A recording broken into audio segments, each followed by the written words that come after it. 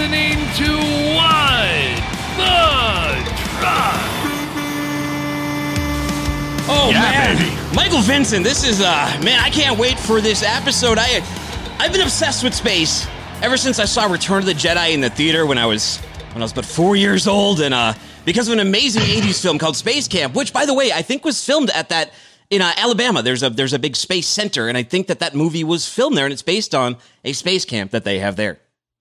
I think you're exactly right. I think we're all excited about space. Lost in Space, the Jetsons, Star Wars, Star Trek, et cetera, et cetera. The only thing that I'm upset about is the Jetsons promised me flying cars by now. I don't have them. So maybe we can ask one of our guests about that. Where the heck are our flying cars? Hey, you know what? And LinkedIn, I think it just went black. So if you guys can fix that, that would be awesome. I know we were trying to run these ads to give it a little intro, which I think is an awesome idea. But it's been so finicky. So we hope that maybe some NASA space age technology with some of our guests can help us fix that. On today's show, we'll be talking about unusual freight and narco subs with Chandler Magan and the intergalactic freight and historic launch of NASA and SpaceX Demo-2 launch. Are you ready? I'm very ready. I'm ready for space trucking, man. The launch tomorrow and everything like that. And are you checking things out on social media? It's getting a lot of press, right? Like from the weather stopping it. Hey, 2020, what else can you screw up? To yay, a Saturday launch. I finally got something to do during quarantine or during lockdown on a Saturday. So lots of good press for it. I'm excited for it. It's going to be awesome. Oh, wow, that was my son. Do you think he should replace the intro yell of What the Truck? I mean, it's such a solid job. It's a heck of a good audition, I'll tell you that. Absolutely. Man, I miss doing this show on Monday, but what an episode to come back to. But first, let's thank our sponsors for keeping the cowbells ringing and letting this one happen. This month's What the Truck is sponsored by HubTech. HubTech just launched Tabby, a new task automation bot that helps you. Yes, you. Focus on what matters. Want to learn more? Go hubtech.com. That's where you got to go. You going there, Michael? Go after the show. Right after the show. Immediately.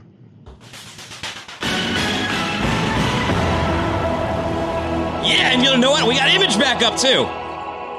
Thanks for hanging in there, guys. Thanks for joining us on LinkedIn, and I appreciate it. Thomas Smiley Jr., Amanda Miller said happy Friday. And Anthony Udwart, who says, good morning from Dallas-Fort Worth, man. Hey, we got a guest from Dallas-Fort Worth joining us today.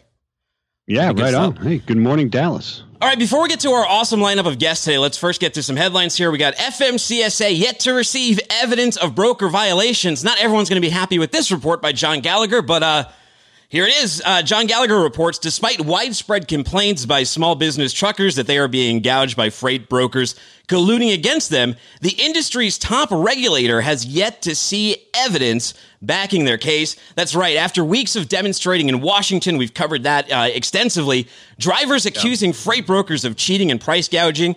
The OOIDA petitioned the FMCSA to enforce federal broker transparency laws, as well as prohibit brokers from issuing contracts that require carriers to waive their rights to access to freight transaction records.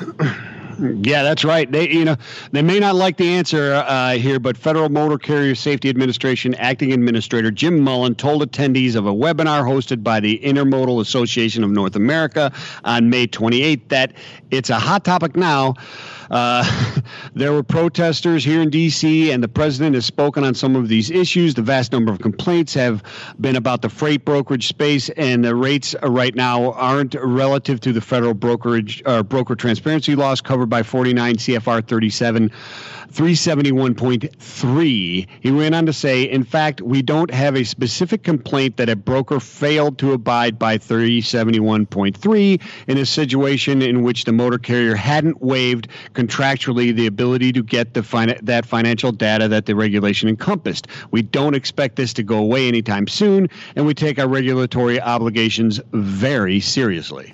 Yeah, and I think that was a misinterpretation with the regulation. I remember there's a messaging going out of there to some groups saying, "Oh, look, we got you. There's this 371.3 regulation. You got to be transparent." But that's not necessarily how that's intended to work. He goes into that deeper in the article, but I have to agree with him there that it's less likely this won't be going away as long as rates remain low. Speaking of the recently issued hours of service final rule, Mullen, he stressed that while the agency's core focus to improve safety, he acknowledged that modifying the 30-minute rest break, allowing the break to be satisfied by the driver using the on-duty, not driving status rather than off-duty status, has the potential to provide the most meaningful benefits for carriers in terms of productivity and vehicle miles traveled. And you know what? I am looking forward to talking to some of the people, and you'll be with me tomorrow on Freightways Radio. We'll talk to some truckers and see what they think about this story and these two different commentaries. I'm sure the phones will light up. Yeah, I'm sure it'll be very, very interesting. I'm looking forward to that myself. Here's one. This will make you happy, right? And nobody likes a towing company. Injunction against North Carolina towing company that booted trucks. That's right. John Kingston reports, here's one for the bleacher creatures and anybody who doesn't like getting their car booted, because who would like getting their car booted, right? It's a very popular tactic here in Chattanooga, though. A North Carolina towing company accused of improperly booting trucks and then charging exorbitant fees to have the boots removed has been enjoined from the activity by a North Carolina court. Superior Judge, he's Craig Kroom of Wake County. He handed down this preliminary injunction against David Satterfield individually and the company that he owns, A1 Towing Services or Towing Solutions. The injunction states that the state of North Carolina, that's Ric Flair's hometown, which filed suit against Satterfield and A1, is likely to prevail on its claims in this action against the defending parties in making its ruling. Yeah, well, hey, people are getting innovative making money, brother. They're just walking around, just going around booting just stuff and say, hey, you want it off? Give me some cash. But the injunction blocks A1 from booting or otherwise immobilizing a vehicle without having first obtained for each such vehicle written permission of authorization to do so from the owner or lessee of the property on which the vehicle was found, Judge Kroom wrote. The injunction also stops A1 from demanding or receiving payment for release of any vehicle booted or otherwise immobilized or already hooked up to a tow truck. The act can be performed with the act can be performed with the written permission noted earlier, according to the injunction. Well, yeah, one of the issues in these bootings by A1 was the fees demanded by the company to unboot the vehicle, like absolute extortion. The incident that caught the attention of Attorney General's office involved charging A1 was charging these drivers exorbitant fees to free their vehicles, put them in a tough position. I don't know if you've ever had your car towed, but I've been in that situation, like in a movie where it was a moving truck in Alston, where the tow trucks there are sharks, man. They just go around trying to get anybody on violations when people are moving in. They pick your truck up, then they want like $300 to drop it, which is a lot of money when you're a college kid. Yeah, it's a lot of money. I've not had my car booted, but or truck booted or anything. But I mean, they're going around without permission from the owner. So the owners, they're just looking for parking lots and deciding that this vehicle shouldn't be there, so they're booting it. Is that what they're doing? I think that sounds like it, right? It sounds like that's the practice. Okay. Okay, and let's just talk about rates. Let's see, maybe these will make some of the truckers happy. Carriers are in the strongest power position of the past 2 months. That's right. Speaking of rates, this week's DHL Supply Chain Pricing Power Index is at 20 in favor of the shippers, but it's better than last week, which is at 15. And the 3-month outlook is a neutral 50, so some optimism there. That's actually kind of where we want the ecosystem, is in balance. The DHL Supply Chain Pricing Power Index uses analytics and data contained in Freightwave's Sonar platform to analyze the market and estimate the negotiating power of rates between shippers and carriers. Outbound tender volumes are benefiting greatly from the reopening of the economy and the release of pent-up consumer demand. So supply dynamics are taking longer to adjust to capacity as it remains extremely loose, so rates are coming off a depressed base. Spot sprays have increased in the vast majority of lanes, though, so that is good news. We heard a lot of complaints about that. Consumer spending data and the bump from produce season put the carriers in a better position. And you know what? I talk to Ingrid all the time on Freightways Radio. She pulls like cherries and strawberries, and she's been doing just fine through this pandemic. She's got the right freight. Yeah, absolutely. And refrigerated freight, we're looking at those rates. All in rates are going pretty high in a number of lanes. So, but outbound tender volumes, I mean, they're continuing their kind of roller coaster ride. Right now, it's on the uptick, and it's a very good uptick is going on. And the day over day, not just the 7-day moving average, is extremely high.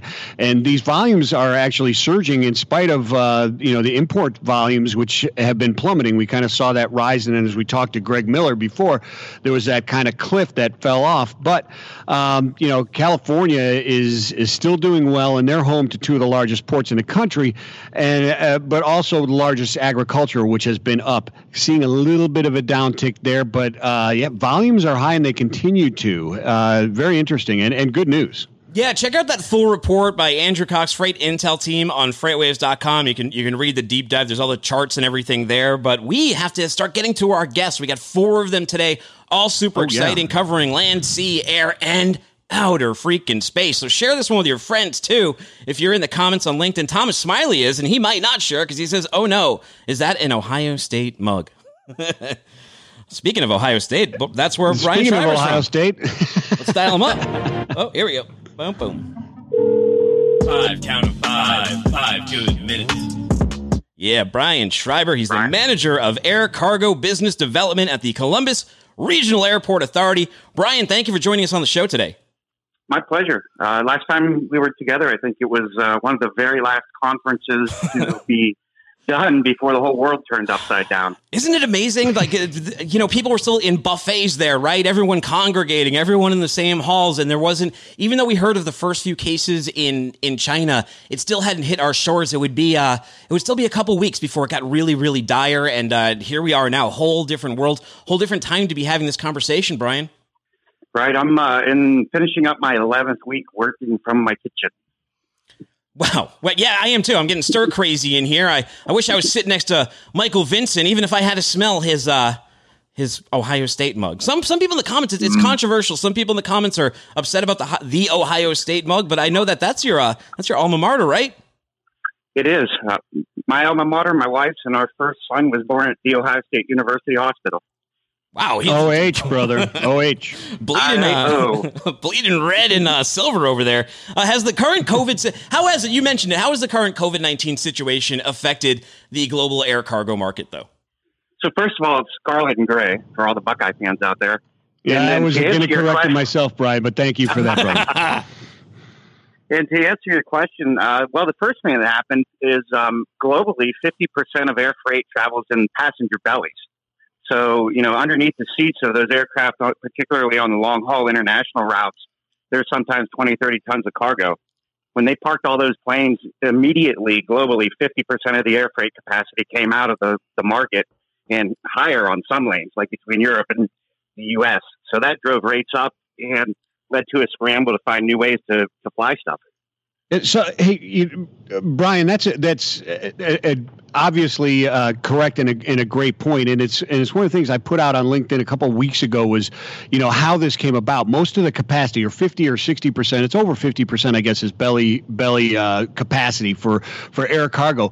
Most of that capacity on those routes became available for those routes, not based on the air cargo demand, but the passenger demand. And that's what went away. And therefore the capacity went away. And so the question here, I guess, is really, what does this mean? Is this a rebirth of the importance of freighters in the global supply chain? How does this come back? How do we correct this situation? It could be. Right now, the passenger airlines are stepping in and being very innovative and putting freight where they can in passenger aircraft and flying those as kind of semi-freighters. But we were talking to one of the big major passenger carriers that hasn't had a freighter in service for many, many years, actually decades. And they're starting to rethink that right now. So we'll have to see.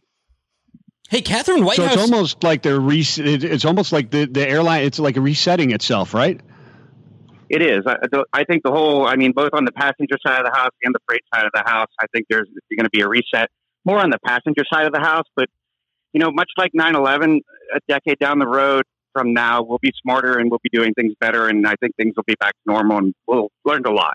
Hey, Catherine Whitehouse, she's kind of verifying something we talked about earlier, but a lot of flowers get flown too. And we were talking about Valentine's Day, that came up, but she says we actually picked up new nursery accounts that deliver flowers and plants to retail stores. It helped to keep them busy through this whole COVID-19 situation. Super cool. Yeah, it's really interesting. Like a lot of the apparel companies shut down overseas production when it started in Asia, and then they came back online before the United States was ready to open stores. So we've got apparel companies making PPE right now to keep their workers busy. Hey, you also wrote that Central Ohio is America's best kept secret as an international logistics hub, but that secret is getting out. Why is it getting out? Who's the leak? Who's the leaker? Have you snuffed out the mole? Well, we've been trying to fly under the radar. No, not really. It all comes back to trucking, really. Actually, we're within 50% of the U.S. of all of the U.S. population, and a third of the Canadian population is within a one-day truck drive of Central Ohio. So, with the hours of service limitations, you know how important that is, and that's why we're a gigantic logistics hub. Great highways, great air, and even 4 rail intermodal terminals that connect us to deep water ocean ports. Excellent. So that is, I mean, and that's what I've talked about as well as the importance of in that area. And we've seen different changes with really starting well over a year ago with some of the tweets and the tariff and trade war, et cetera, and the change in maritime changing from hitting the West Coast and railing across to Columbus, Ohio. You can see it. I put that out the other day as well on a chart showing the intermodal boxes, international intermodal boxes growing significantly from the East Coast into Columbus, Ohio, and dropping from the West Coast. And you can see that is an effect of the change of the maritime patterns. But how is specifically your operation there at Rickenbacker, how is the current situation changed what you guys are? How are you responding to this? What's going on there? So we had a lot of regularly scheduled service on those retail routes, I'll call them, flying a lot of clothing and apparel and consumer products into Columbus, Ohio for distribution. When the factory started to shut down, some of those routes went away, and they deployed freighters for other purposes, flying medical supplies at first to Asia. But then when it spread to America, we had an onslaught of on-demand, and it continues to this day, of new routes flying not just medical supplies and PPE and not just FEMA flights, which we were one of the first airports to receive FEMA flights, but just the rerouting of goods due to the supply chain disruption. So we've kind of had to, we're always adaptable and collaborative here, and we've just kind of stepped up, and we're dealing with a daily change in schedule. So no big deal. Hey, Brian, we started out talking about Air Cargo Nashville. Michael Vince and I were actually both there at the end of January. With all these events being canceled, though, the events are big for you guys to get your messaging out there. How are you doing it in this alternate reality we live in now? So LinkedIn, and I'm happy to be on your podcast today, and a lot of Zoom meetings. Answer. And yes, it's a pleasure. A lot of Zoom meetings. I think we're all zoomed out, but it's a new world, and hopefully we'll get back to face-to-face sooner than later. Fantastic stuff. Do you have any outlook for the future? Are things going to be positive, optimistic? I'm optimistic for our market, particularly because this presents an opportunity for innovation and new ways of doing business. And quite frankly, we've had some big companies that weren't using Central Ohio as an air distribution point that have come in, and they're very happy with the market. As a matter of fact, we just got notification that 30 flights that were destined for Chicago are now going to come to Columbus, Ohio. Amazing stuff. So where do people go and learn more after this conversation and after the show? So our website is Rickenbacker Advantage, and just the namesake is Eddie Rickenbacker was a World War I flying ace, not the Rickenbacker guitars. Oh. But if you look up Rickenbacker Airport, you'll find us. Good stuff. Thanks a lot for joining us today, Brian. We really appreciate it, and I'm sure Michael appreciated your guitar reference there. Yeah, I actually did. I was going to ask that question, but you stole it from me, Brian. Good stuff. Thank you so much. It's been. Sorry, we lost him. Well, he was going to say it's been a pleasure. There's a slight delay on that one. MD to Fael Ahmed. I'm curious, MD, does this work for you? He writes in our comments, "Hello, I'm a professional freelancer. I'm an expert in social media and marketing, data entry, web research, lead generation, and photo editing. If you need any work," and he's got a link, and I'm just curious, as an expert in marketing, does marketing during the middle of What the Truck help you? I'd like to know. Tom Curry says, Ohio, always representing Cincinnati, the Silicon Valley of logistics. Innovate. He's, Cincinnati. So Cincinnati is the Silicon Valley of logistics? That's what he's saying. I thought we've called that Chattanooga. A lot of people have tried to lay claim to that. Who is that? Our friend Curry? Tom Curry, yeah, and then our other friends from Lean Staffing, they're always saying that Medellin is the Silicon Valley of South America. That's exactly right. a lot of Silicon Valleys everywhere. I am the Silicon Valley of my apartment. I thought we said that San Jose is the Medellin of California, right? I still want to see the Vinny Chase Medellin movie. You know what? We're gonna talk to Chandler. He is man. I'm excited for this one, and I know I put his phone number in my phone. Read his little intro for me here, and I'll get him dialed up for us. If anybody knows Chandler Megan, please have him give us a call as soon as possible. Number. Just dance for me for a second, brother. Yeah, I'm dancing. So Chandler is, what is it? Next Logistic or Next Exit, right? Is Next Exit. So they haul all the crazy stuff, the narco subs and all that kind of oversized, unusual freight type of thing. Takes a lot of effort and a lot of knowledge to do that type of stuff. It's going to be interesting to talk with him. Yeah, it is. And I got his number in here, too, so we're dialing him up. Okay, great. Right now, we're going to hear all about his weird and unusual freight. Is this Chandler Magany, the founder and president? Good morning, it's Chandler. How are you doing? Hey, man, they're the founder and the president of Next Exit Logistics, and we actually have never heard anyone say your last name, so can you pronounce it for us so we don't massacre it? We were kind of betting before you came on air how exactly to say it. Oh, really? So it's Scottish-Irish, and it's called McGann. That's what we thought. We were like, you know what? When he probably showed up at Ellis Island, he said in there like, that sounds like a double A at the end. Yeah, you did great. Got it. You speaking of doing great, what I was super excited to reach out to you is a lot of people here, like our last guest. He says he makes a lot of connections on LinkedIn, especially now there's not these virtual events. Same way I connected with you through similar connections within our network, and I saw you hauled unusual freight, which absolutely fascinates me. It's its own special and unique discipline. Tell us a little bit about what Next Exit Logistics does. So we specialize in the difficult, unique, and unusual and impossible shipments. And there's a lot of excitement to it. It's not something you slap in a dry van and close the doors and slap a seal on it and pat the door and off it goes. But it's more, it's really measuring a handful of times so you can cut once. Because once the truck starts moving towards something and you have a crane that needs to support an unload, or you have some other folks on site ready to download some material or upload some material, you really have to have the coordination down and all your dimensions and weights correct. So there's no delays or slip-ups. So we really have to be prepared. And some of the things that we've been moving, the craziest one that I can think of when you reached out to me was that narcotics submarine. And I was like, that's crazy. Was this a seizure or what was this thing? And the different government branches put together this narcotic submarine, and they throw it out in the Gulf of Mexico, and they take turns tracking it down and chasing it. But there's some little guy who sits in there, and he's kind of like, "Yeah, catch me if you can." Wow, that's great. Do you know that during World War II, Michael Vincent, during World War II, they used to have like kamikaze torpedo pilots, and the Japanese would you'd actually go inside of a torpedo, the pilot, and then you would just launch off to your death, and either you would hit your target, or I guess just, I don't know, run out of air at the bottom of the ocean, or get crushed like a tin can. Sounds like scary stuff. It definitely sounds like scary stuff. It sounds like something these kids are doing at home, but they get to do it over and over again on their Xbox.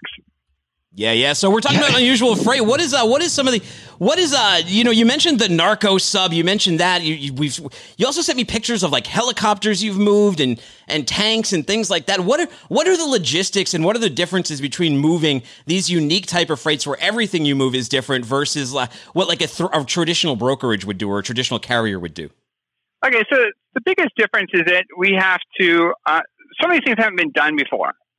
We have some shipments that, when we start going into them, we know that it'll never be done. It's a one-off, and we're having to plan like the site. Is the site set up for it? Are the freight docks the right sizes for going into it, because they don't have a freight dock? Like the helicopters and stuff, we want to make sure that we have an aircraft mechanic on site when it's loading. We don't want any of the folks touching the helicopter unless the aircraft mechanic is on site for the loading and for the unloading, just because it's a multi-million-dollar piece of machinery. And what's interesting, what I learned about helicopters, is that they're all aluminum. So it's like they call it like a flying empty soda can. And like when I heard that, I'm like, I don't want to touch this. So I always ask if I can touch something when we're on site, but we have to coordinate the cranes to show up, so we can bring them down onto the ground, and coordinate special trailers so the helicopters are protected during transit. one of the things we either use an enclosed trailer or actually stick windshield protection to keep rocks from hitting the windshield. And road debris is also a concern because if truck's in a lane and there's some retread or something on the highway, you don't want that retread kicking up and hitting the helicopter. You could have a real big financial mess. But some of the photos I sent you was a tank with a bridge launcher. So it's like a folding bridge. So if you need to cross this ditch or this ravine, you can slap this bridge down and the rest of your troops can drive right over the ravine. And the crazy one is the pig launcher. And I had a hard time digesting, well, what's a pig launcher? Is this lingo? Am I hearing this correct? But a pig launcher is a natural gas device that they stick a thing in there and they put a bunch of pressure behind it. And apparently it screams like a pig as this device goes through the pipeline to clean out the pipeline. And we're usually making measurements on that before we load it because they don't actually know what it's going to weigh before we show up. Hey, Chandler, Brandon Dawson in the comments has a question for you. He says, is next exit asset-based? And I guess the follow-up to be for that would be, if they're not, how do you find the carriers to pull these goods and the trucks to pull all this unique freight? So that's a good question because every single thing that we have done has been based off of owner-operators. And so we wouldn't be where we are today without the owner-operators that have hauled our freight. And there's a lot of extra questions that we're asking when we're vetting a carrier about the equipment that they have and the experience that they have when they move these types of shipments. And sometimes the carriers have the right equipment, but they actually don't know they have the capability and the mindset to do so until we walk them through it and say, hey, if we did it this way or make this one adjustment, then you could do it. And then they can actually see that vision. But sometimes the carriers don't see the vision of what it is that we have to move. And so we really have to kind of walk them through and break it down into smaller bites because if you shove the whole Thanksgiving feast at them, it's too much. So we really have to break it down and dial it down to the parts that are a little bit more digestible to comprehend the vision of what we're trying to achieve for the client. So Chandler, Mike Vincent here. So we've been talking about things that you're moving all surface moves. Do you move air as well? Do you charter air, and have you moved anything that way? We have done some air, but we really stick with truckload. Sometimes the truckload could only be the last 20% of the project, or and not a major portion of truckload. So, I mean, today we're taking a cement mixer from Texas and taking it to the Virgin Islands. I'd like to go with it, but we're coordinating truckload, the boat. We're coordinating truckload in the Virgin Islands and coordinating crane support in the Virgin Islands as well. And we've actually moved truckloads from the States over to Hawaii. And that can be a little challenge finding Hawaiian trucking companies. You can't exactly slap that on one of the load boards. I was going to ask you about that, and I don't want you to give your secrets away, but how do you go about getting this business? How do you find all these people who have this unusual freight? That's a specialty in and of itself. A lot of it's referrals, and we actually get quite a bit of business referral from some of the trucking companies that we work with. They'll have their own incumbent accounts, like you spoke of. Ingrid has their own accounts, but then there could be a surge or something where they have so much volume that they need extra support. And so we actually have sometimes trucking companies refer us. We go off of referrals off of LinkedIn, and then our marketing outreach. And it's always interesting to find out how they were referred. And sometimes they say, "Well, Bob told us to call you." Well, we might not even know who that Bob actually is, but we have to go with it. There's the astronaut Bob. There's astronaut Bob going up on SpaceX. Hey, before I forget, because we're running out of time, to paraphrase Meatloaf, I would move any freight for love, but I won't move that. Was there anything you won't move? Oh, automobiles. I don't like moving personal automobiles. Dodge Vipers and Land Rover Discoveries, I'm out. I don't want anything to do with those. Wowzer. That's very interesting. But hey, thank you, Chandler, for joining us. It was really interesting stuff. I'd love to hear about this type of stuff. Very, very difficult, and you have to have that expertise in planning and moving new stuff. So, how do people reach out? How do they learn more about it? You can find us at nextexitlogistics.com, and I'm Chandler McGann on LinkedIn, and reach out to us. We'd be glad to help you out with any kind of situation you're looking at, or point you in the right direction. Because sometimes there's things that we can't handle, but we know who the experts are that could. But one approach we get often is asked to move explosives. Oh. We haven't done that yet, but we get constantly approached to do it. You probably have to be hazmat certified for something like that, right?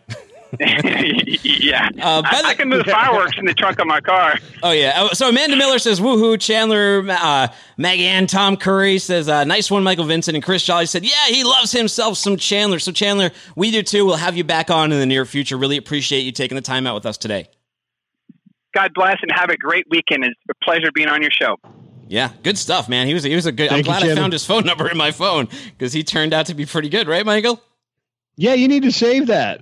That is some interesting stuff. Maybe you can give us some weekly updates. We'll have like weird in freight this week on What the Truck or something. Yeah, no, I'm so curious about that kind of stuff. When I used to work in cross-border operations for a broker, we worked with an energy company, and they would have like those big like they're almost like kiln looking things. I'm not sure what the name. They're almost like silo kilns. You'd have to move those things on flatbed, but you would need special oversized load permissions and all that kind of stuff. But it was a pain in the butt because we weren't a specialized move carrier. But we would broker out to someone like a Chandler to get that stuff done for you. Yeah, absolutely. And then Chandler's got all these people around. I think he must learn so much about so many different industries, moving this kind of unusual and unique freight and moving this stuff down. And these are the guys that are like shutting down half the streets of Chattanooga to move something in, that type of stuff. Very cool. Let's dial up our buddy Trey Griggs. He's the global director of sales at HubTech. Yeah. Let's see what he has to bring for. He promised us a song. Hello.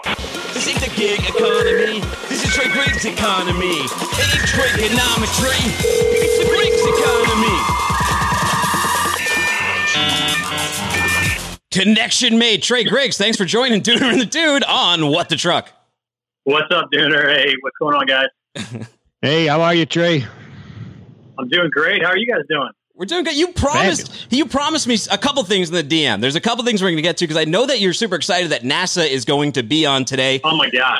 So I guess before we get to the song, let's talk about that real quick. What did you share with me in your DMs when NASA came up? So I'm a huge NASA nerd. I'm a huge space nerd, and many people don't know this, but in a previous life, I started my career as a physics teacher. And I did units on space and rocketry and orbits, and showed all the videos on the Mercury and Gemini and Apollo missions. And, back in 1986, Krista McAuliffe was the first teacher to go into space. And unfortunately, we know what happened with the Challenger disaster that took place. But when I was a teacher, they were starting to talk about that again, about teachers potentially participating in the space program. And I just about fell out of my seat when I read that, because that's been a dream of mine. I grew up a huge fan of the movie Space Camp, and you and I talked about that. And so I'm a huge space nut, a huge exploration nut. I think that achieving orbit is one of the greatest things that mankind has been able to accomplish. And what's happening now is just is awesome with the exploration into the solar system, going to Mars, revisiting the moon. I'm just a huge nerd, so I'm pumped up. I can't believe I'm on a show with NASA today. It's exciting. By the way, Imran Coker in the comments, he's getting mad at me. He says, how do you see, because I didn't answer, he says, how do you see the market situation after this pandemic, especially companies working under NAFTA? I guess that all depends on what happens with the USMCA, right? I mean, automobiles come back up, you're going to get cross-border freight there and all that kind of stuff. But maybe Imran, we can get an expert on in that next week, because right now we're talking to Trey, who's also got a song, Michael Vincent. He promised us a 60-second song. Oh, I do. I've got a little ditty that I wrote specifically for this show. So here it goes, everybody. Check it out. You ready? Yes, sir. Yeah.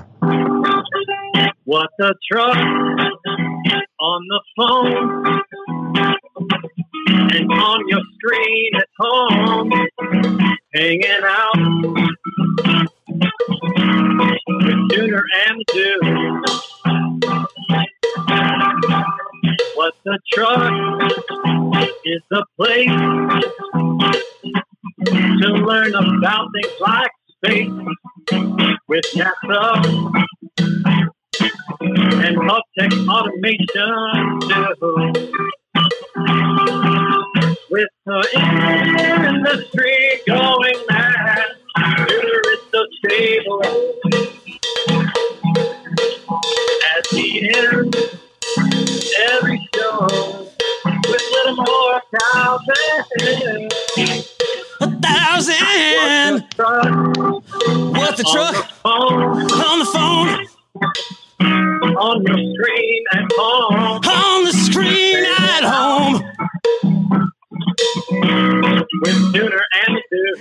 Tuner and the Dude, yeah. Excellent stuff, Trey Griggs. Excellent. I really enjoyed that one. Just for you, my friend. Just for you. I enjoy that. Trey, that was awesome. That was awesome stuff, Trey. You're going to have to send me those the lyrics and the chords on that, and I'll get some. I'll do some lead behind it. Right? We'll start laying down some tracks.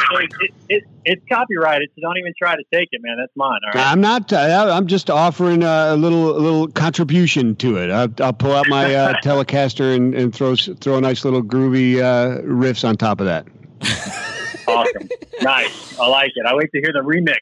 Hey, let's get a mashup. Hey, let's mention at least HubTech briefly. What are you guys up to? What's the next 6 months look like for you guys? Everyone's trying to get back to normal, but then we're seeing, like right here in Hamilton County, a big spike going on in these coronavirus cases. It seems like that's just going to be happening everywhere too. As we let people out, we reopen the economy. How's HubTech looking at everything? Well, it is going to be interesting in terms of how that happens. Obviously, we all hope that there aren't spikes and that we can continue to open up and get the economy back, which is great. I mean, I'm hearing from customers across the board that freight volumes are coming back, and I think people are ready to come back as long as we don't have any more problems with the virus. And for HubTech, we're in a position where we're able to really help people on the automation side, especially if they're short-staffed. We have the staffing solutions as well, and what's exciting is as we're talking to customers and going through a lot of exploration is customers are becoming more aware of which processes they could automate to enhance the work experience for their team.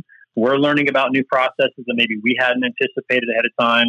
And so it's been a great process of exploration. We got a lot of feedback and, coming out of the Freightwaves live at home event and coming out of the webinar that we had immediately preceding that, we got a lot of interest, and so it's been fun to explore with customers and find ways to make them more efficient and create new processes that we can automate. So it's been a great learning experience for us.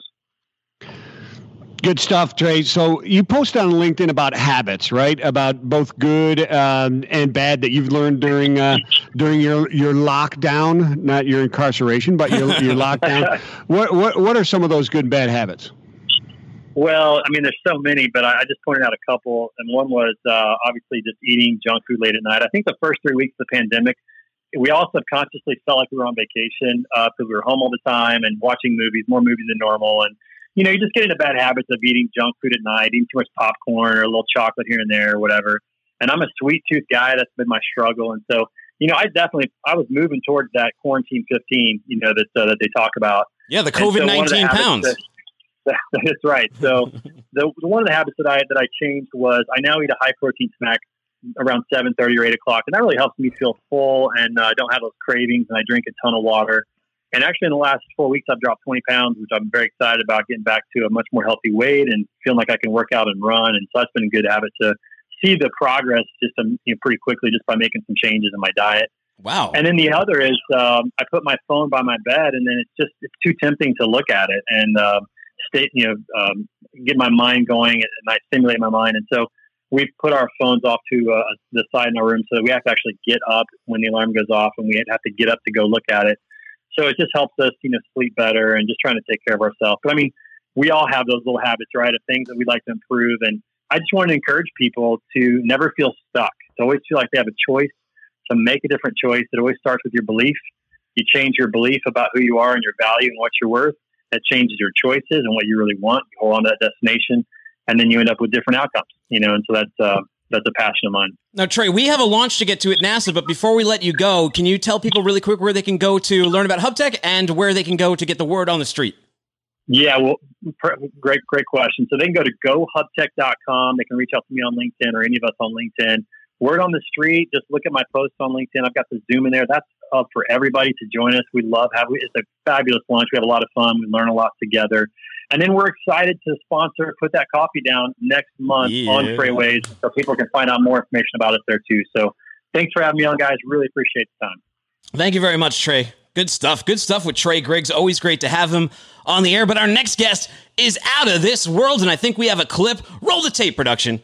For those of you who dream beyond the stars, for a world that dares to reach through the heavens, for the kids whose imaginations defy gravity, NASA and SpaceX Demo-2 is the first launch of astronauts on an American rocket from American soil since the last space shuttle mission in 2011. Because as John F. Kennedy said, we do it not because it is easy, but because it is hard.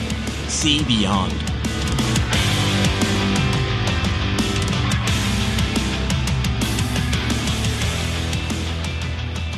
All right, now we're going to bring up Mark Weiss. Very cool. He's the manager of deep space logistics at NASA and one of my favorite guests at all time. He's been on FreightWaves Insiders, and he's at the same place our earlier guest, Brian Schreiber, is at that Nashville Air Cargo Summit, talking about something we don't often think of. That's the logistics of NAFTA. I mean, of NASA. NAFTA. That other guy was asking about NAFTA. Of NASA and how the advances that you guys do power a lot of the economy, GPS, and the advances that we use. Mark, thank you so much for joining us today.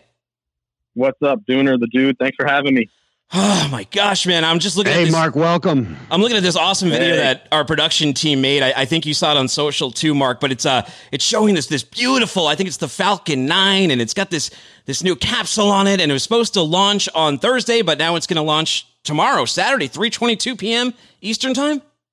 Absolutely. Yep, that's our next attempt. The weather's still looking kind of funky, so we'll see if it works out in our favor. But we're going to give it another shot.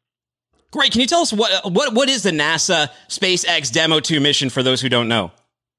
So this is a huge deal. So it's been almost a full decade since we launched the space shuttle. You know, and the space shuttle was our big truck to bring up huge payloads and launch a crew of 7 astronauts to orbit. And it was our, one-of-a-kind vehicle, first shot at reusing a vehicle.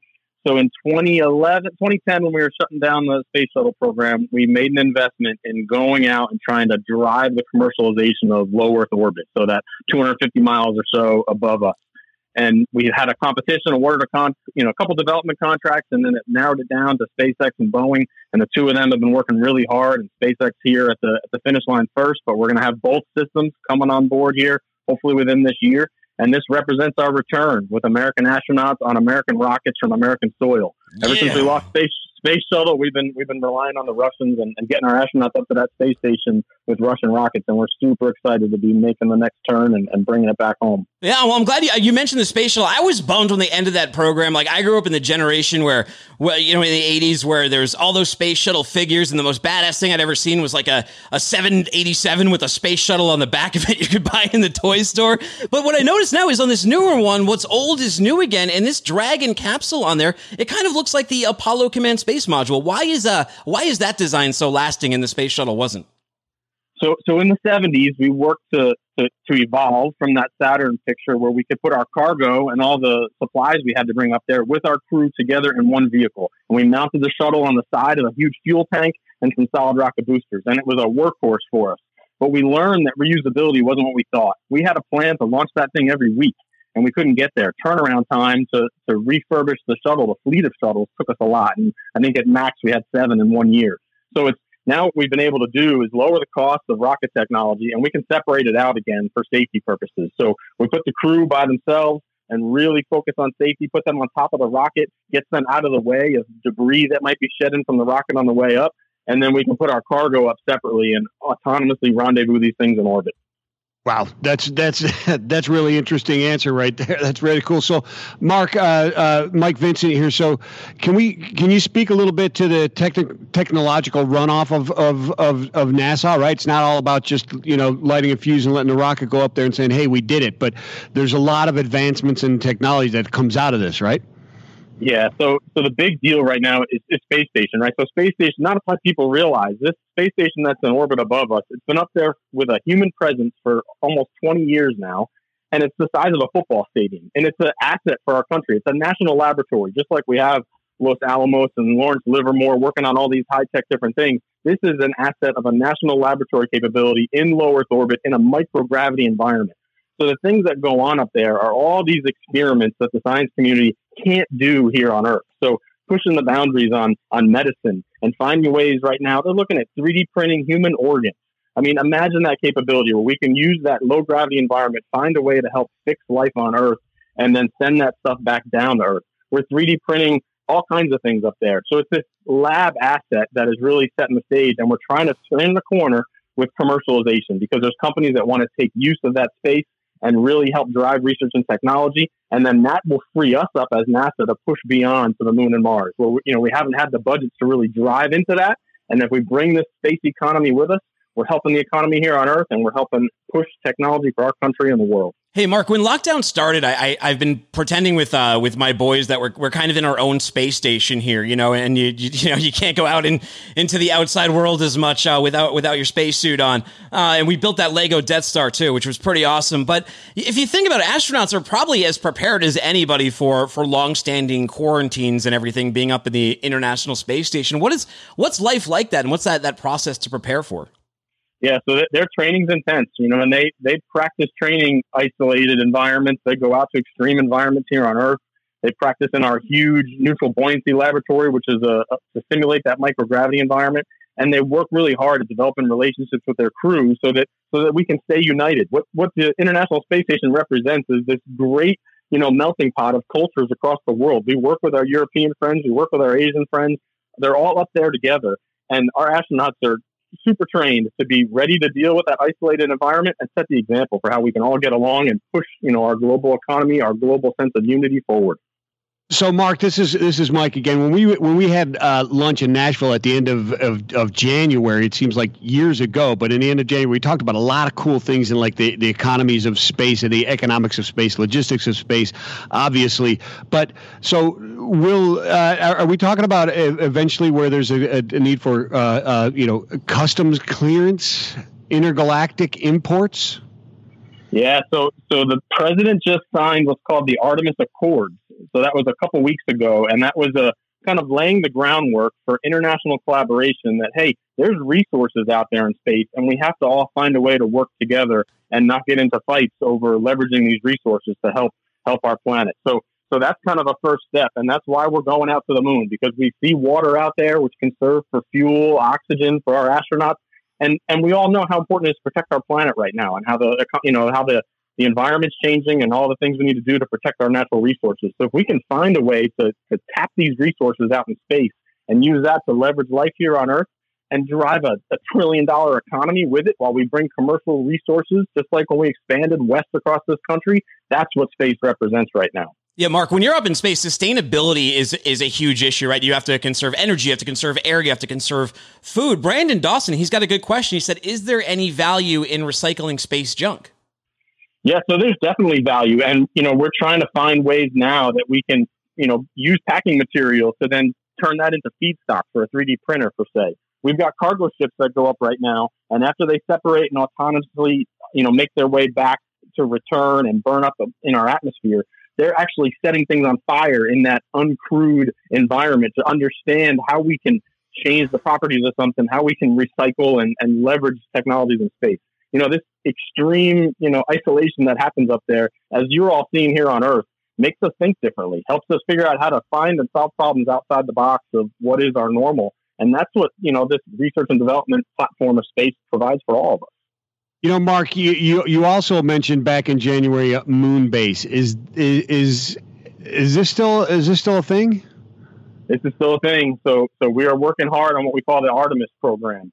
So we have taken huge steps this year. My folks, ever since we saw you guys in the end of January there, we've since awarded our first contract. So we've got the Deep Space Logistics team. We've awarded a contract to SpaceX, and they're taking what's called the Dragon XL spaceship. So they're going to evolve what they've done here with Crew Dragon that's launching Bob and Doug tomorrow. And they're going to expand on that. We got our first big truck to help haul things out to deep space to that moon environment. We're going to build up what's called the Gateway, our command hub that'll orbit the moon.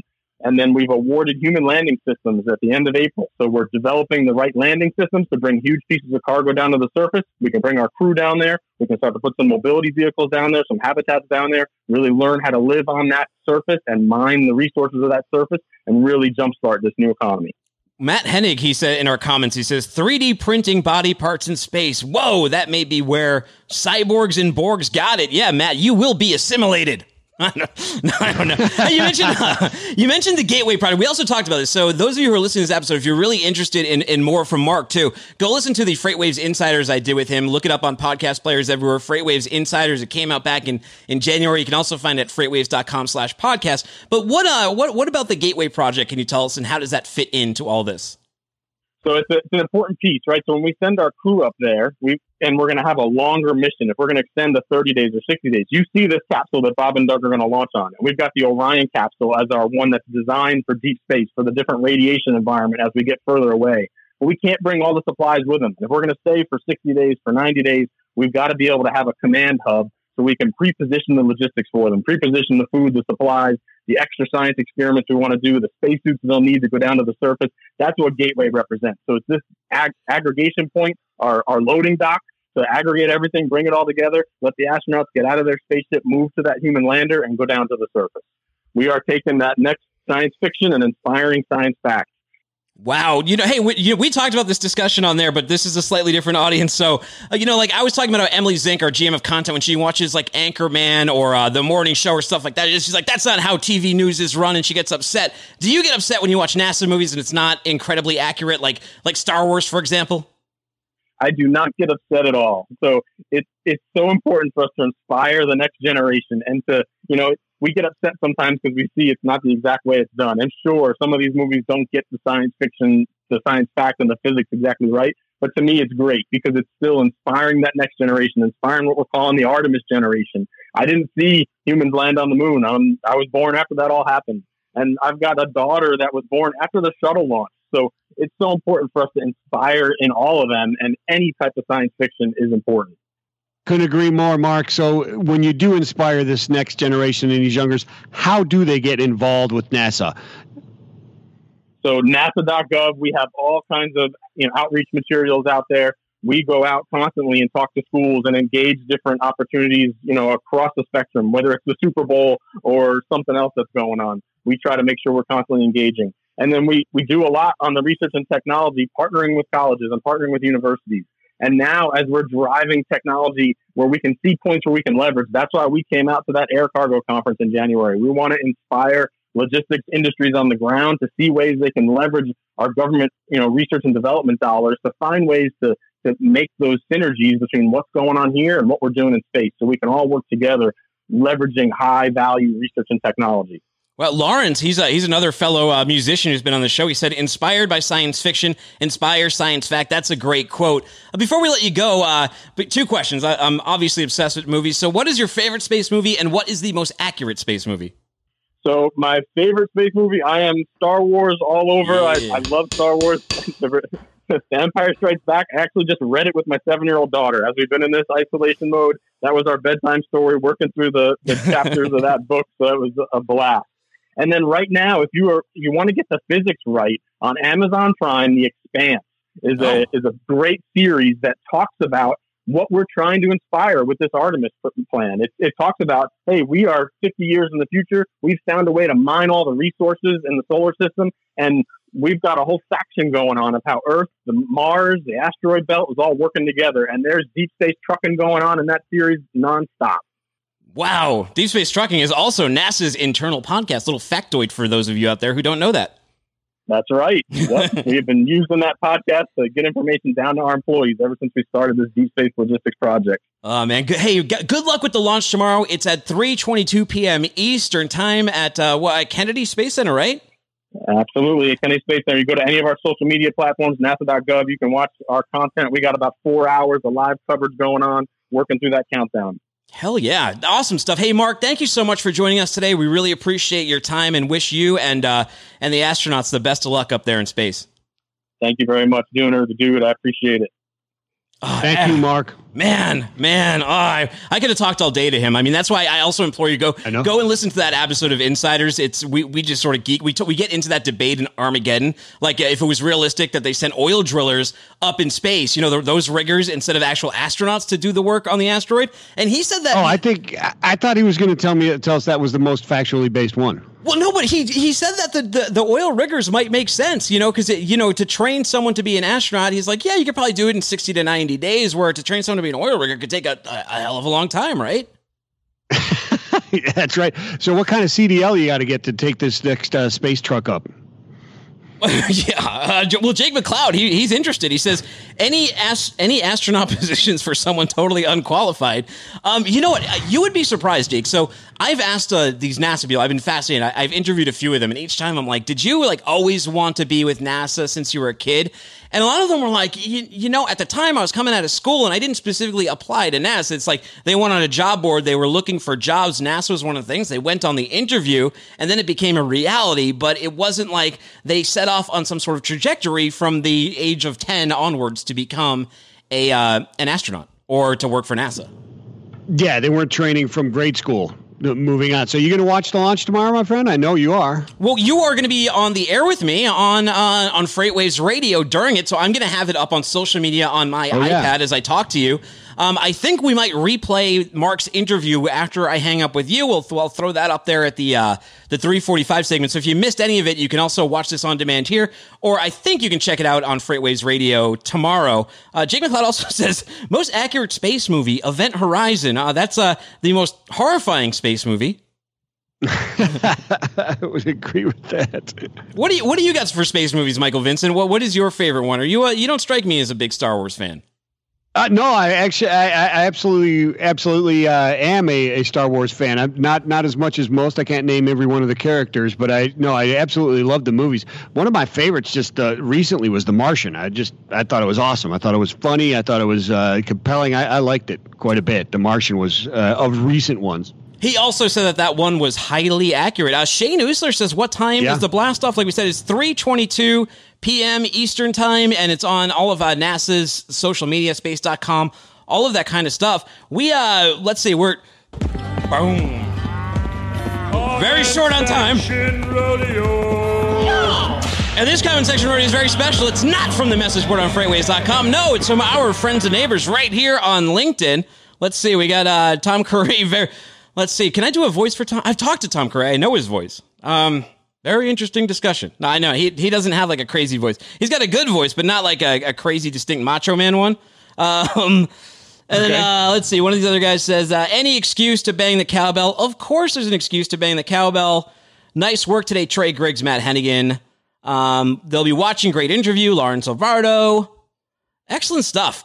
Great show. Any closing thoughts for us today, Michael Vincent? I know you're prepared to sit on that pool, sit on that float, come on Freightwaves Radio, pick up that phone, and try not to fall in.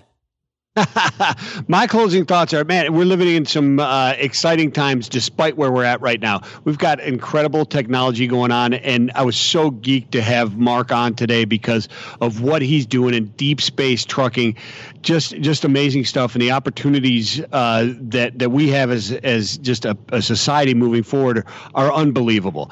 And we talked about it earlier a little bit with Andrew Cox's story about the volumes coming back and so on and so forth, and the economy and just the resilience of our society and the people to pull themselves up, and the desire to get back out there and get things done is just tremendous. If harnessed in the right way, it'll be amazing. Yeah, inspiring. Let's see here. Imran Kokar, he says he wants to know when we'll cover this Canadian thing. Well, Imran, these shows are every Monday and Friday at 12 p.m. Eastern Time, live on Freightwaves, LinkedIn, and Facebook. You can watch this show on demand afterwards on the Freightwaves TV app. Subscribe to What the Truck on your favorite podcast player or Freightcast and get every single Freightwaves podcast. You can follow me on Twitter at Timothy Dooner, or hook up on LinkedIn and continue the conversation with us. Look up Michael Vincent. He's the dude over there. And thank you so much to NASA. Thank you to HubTech. Thank you to Chandler Magid. Thank you to Brian Schreiber. And thank you to all of our guests who joined us today. It has been a wonderful and excellent time. Right, Michael Vincent? Yeah, it has. It absolutely has been very, very interesting. And I wonder if Chandler would needs to get in touch with Mark for some of that movement of that unusual, unique freight up to the moon. Yes, and what's his face? Trey Harrison in our back end, who runs the back end. He thinks Trey Griggs' song that he wrote today should be the new What the Truck theme. Yeah, well, I've been serious. Tell Trey, get that thing over here. We can start laying tracks over top of it. Yeah. And on that closing thought, God bless you guys. Have a great weekend. We'll catch you on Monday at noon. It's been a pleasure. Peace and love. Little cowbell for those astronauts. Gotta get up there safely, boys. Get up there safely. Bring back those moon rocks. Inspire my boys, 5 and 3, the next generation of what the truckers, space truckers, deep space truckers, good luckers.